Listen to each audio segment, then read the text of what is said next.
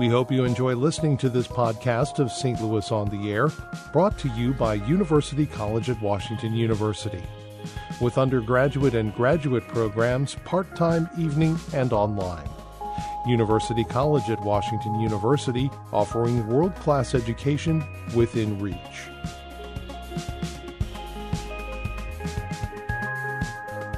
Welcome to St. Louis on the Air. I'm Don Marsh. A national climate report issued last Friday drew an ominous portrait of environmental issues resulting from climate change and painted what could be a bleak picture for Missouri and the Midwest. It predicts more storms, drought, heat, flooding, and diminished air quality. Our science reporter Eli Chen has been on the story and joins me in studio, along with John Hickey, the director of the Missouri Sierra Club. Thank you both for being with us. Nice to have you. Yeah, Thanks, Don. Thank you. Well, Eli, I'll start with you. The report shows that Missouri can be damaged in many ways as climate change continues. Yeah, and some of the consequences are things that we're very familiar with, like increased flooding and hotter temperatures.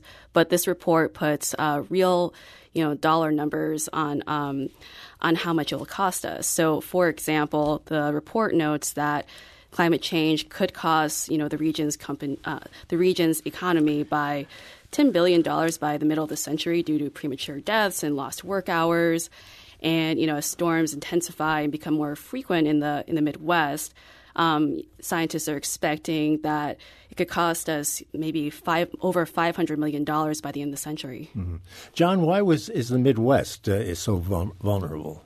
Well, partly because our electric utility here in the St. Louis area, Ameren, has been so slow to adopt clean energy. Mm-hmm. So we have dirty air, and when temperatures are higher, that dirty air is more impactful on human health.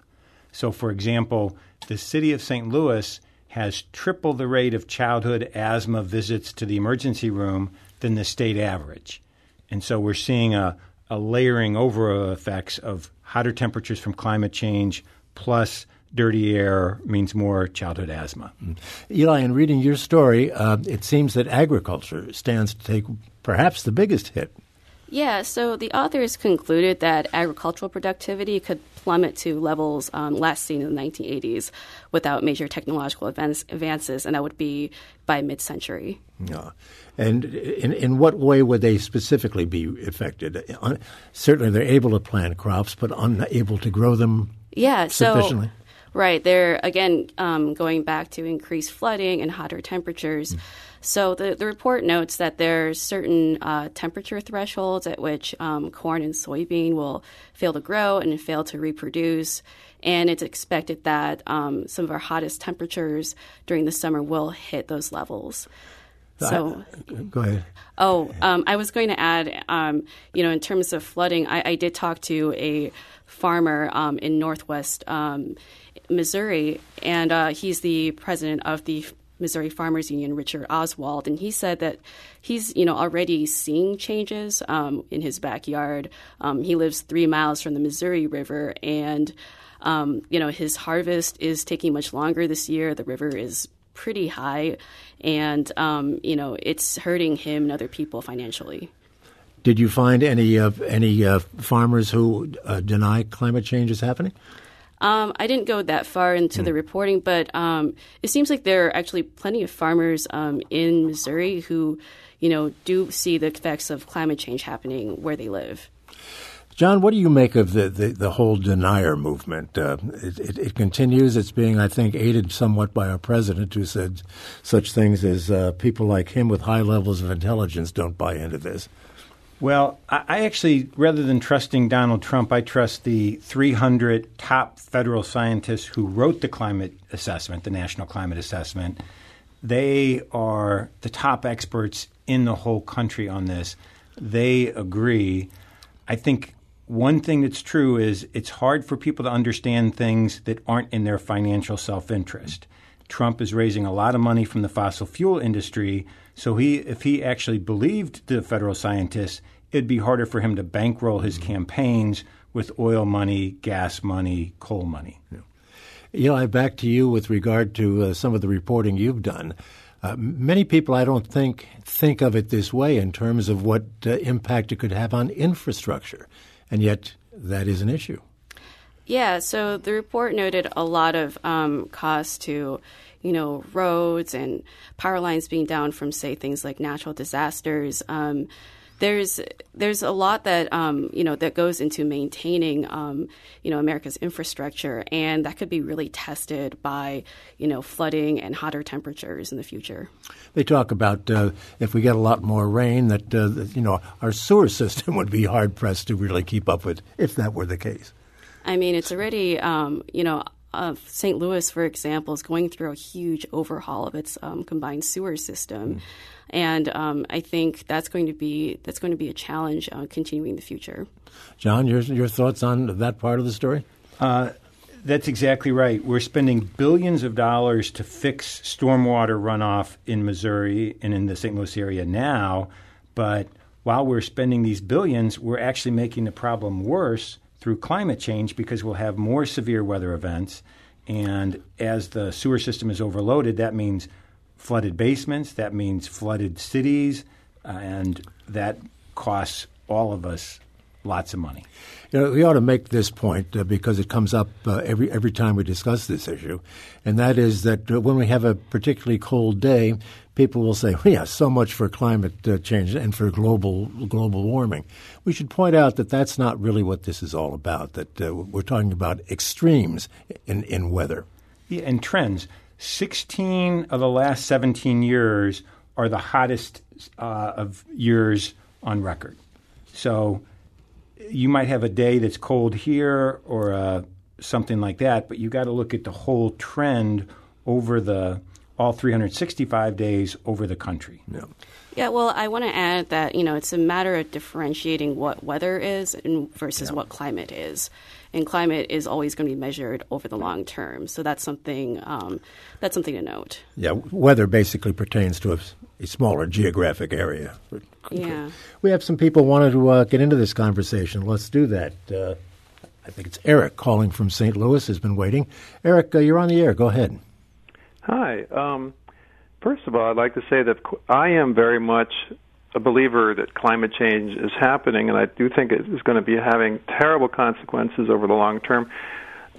My biggest fear is the mass extinction, because a lot of species are niche species that don't have time to adapt. But I do think that the advocates of this cause or the proponents of the cause would garner more credibility if they would admit that a massive change like this is going to have both positive and negative consequences, and there are actually some upsides to climate change, as much as people seem to be unwilling to admit it. For example, I can imagine that extremely northern areas would benefit from climate change, like Canada and Siberia, and if the scientific community would put out overall cost and cost-benefit analysis of climate change, still showing perhaps that it's bad on the whole, they might get less skepticism because they'd be appearing to be more objective and not only reporting the negative. All right, Eric, thanks for the call. John, I'll turn this over to you. I can't imagine people in the way up north are too happy with all that melting ice. I don't think so. I know that the people in northern Alaska are used to being able to drive over the tundra because it's frozen. Now it's not frozen, it's mud, and they can't get around. And so warmer temperatures in Alaska and Canada are not something that all the residents up there are enjoying. I suppose, Eric, that there's people right now in Florida who right now don't have beachfront property, and as the oceans rise, all of a sudden they'll have beachfront property for a couple years until they're underwater too. So you could say they would get some benefit in the short term, but I think that is small recompense for the overall negative impacts. We also hear, Eli, that something else could be going on with this melting, the permafrost, for instance. That there are a lot of former life buried underground, and as the thaw continues, they could unleash viruses that we haven't even heard of yet, that existed once but no more, and we'd have no way to fight them. So I don't really know too much about that topic, to be honest. It came up on the program the other day. It was fascinating. Yeah, I will say that I did have coffee the other day with a guy who studies bugs, and he was trying to direct my attention to the recent New York Times cover piece on the magazine about how insects are declining because of climate change, and I think that's bad when the things that are working to keep our environment stable are being completely thrown off. Well, some of the literature indicates that we'd have a greater problem with pests, such as you've just mentioned here, through climate change than we have now. Sorry, could you rephrase that question? Yeah, basically, that there would be an increase in the number of pests, animal life. Right. Yeah. So in the agriculture section of the National Climate Assessment, it talked about how increased humidity is likely to bring on, more pests. And again, it goes back to, this is going to cost farmers way more in terms of trying to fight these pests. Mm-hmm. And if I could jump in there, the National Climate Assessment finds that in the Midwest, we should expect a doubling of the rate of West Nile virus in our area by 2050 because of the increase in the number of mosquitoes that come along with the higher temperatures. And I think anybody who spends much time outdoors in Missouri knows that we have a much longer tick season than we had before. And a longer tick season means more Lyme disease, more ehrlichiosis, more Rocky Mountain spotted fever. And so these disease vectors are going to really increase as the rate of climate change increases. Well, go ahead. Now, I was going to add, as someone who goes out frequently hiking around Missouri, it makes me very nervous, hearing that, tick-borne diseases are on the rise. I pretty feverishly spray myself in bug spray every time I go out now. Well, you should, and everybody should, needless to say. Let's take another call. Jed is calling from St. Peter's. Jed, thanks for waiting. Go ahead. Thank you for taking my call. I'm calling because a lot of the onus for solving climate change seems to be put on the average person with recycling, reducing our carbon footprint. But it's well known that the majority of pollution comes from major corporations. So my question is really, what can we do about that? John? Well, one thing is reward those corporations who are doing the right thing. So Microsoft just opened a big new center in St. Louis City at the Cortex that will include 300 new jobs. Microsoft sources all its electricity from clean energy. But it's not just the new tech companies who are doing that. Anheuser-Busch, here in the city of St. Louis, runs all of its breweries around the country on 100% clean energy. So pay attention to which corporations are doing the right thing as well as which corporations are doing the wrong thing. I mentioned Ameren Electric earlier that operates 4 coal plants in the St. Louis area. It is the biggest carbon emitter in the whole St. Louis area, and I would encourage folks to talk to their electric utility and let them know that you want to see Ameren move to clean energy. Isn't Ameren mandated to produce a certain amount of electricity and electric power through solar and wind energy? Yeah, we had a statewide vote in November of 2008 where Missourians voted overwhelmingly to ask our electric utilities and require them to move to clean energy. The problem is that those numbers, that was 10 years ago, and now many utilities have far surpassed those goals, but Ameren is really the laggard if you look at electric utilities in our state. Let's take another call. We're bringing Carolyn, calling from University City. Carolyn, you're on the air. Hi. Thanks so much for having this program. My question was about the farmers, and they're on the front line there in a way with the impacts of climate change.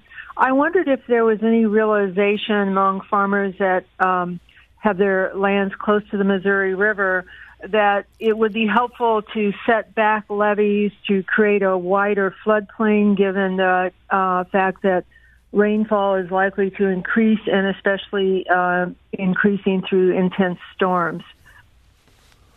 Anyone of you two would like to take that? Eli? So I haven't spoken to enough farmers to know if there is a push for more levee setbacks. I was talking to a national wildlife refuge or the manager of a refuge some months ago about, their efforts to do that because flooding along the Mississippi has been so great. But it is an interesting point to bring up. That would be a heck of a project, John, wouldn't it, to have to do that? It'd be expensive, but it would mean that farmers would not be losing money trying to plant fields that then flood, and that what maybe didn't flood often over the last 50 years, in the next 50 years, may be flooding much more often, and therefore both costing the farmers more money as well as costing taxpayers more money to continue to rebuild these levees as they get destroyed by the flood. Eli, what about the issue of reforestation? I mean, that's something that comes up, that we plant more trees, it's going to be a big help. Yeah, so there was a Science Advances study that came out about, I would say, nearly a month ago, and a lot of chapters of the Nature Conservancy across the country worked on this study. And basically, they looked at all the things that I guess people who are in charge of land management could do to capture carbon emissions. And the top of the list for Missouri was reforestation. And then, planting cover crops and avoiding, grasslands conversion. In 15 seconds, John, can you say that that's a good idea? Yes, reforestation would be great. Trees take carbon out of the atmosphere, and long-lived trees like oak will be there for 300 years holding that carbon. Yeah. Okay, well, that's something else to consider, and we ought to all watch our carbon footprint, shouldn't we? Yes. Thank you very much, both of you. Eli Chen, good to see you, and thank you for being in studio. St. Louis Public Radio science reporter, and John Hickey of the Missouri Sierra Club. Thank you. Thank you. Thank you. This is St. Louis on the Air on St. Louis Public Radio 90.7 KWMU.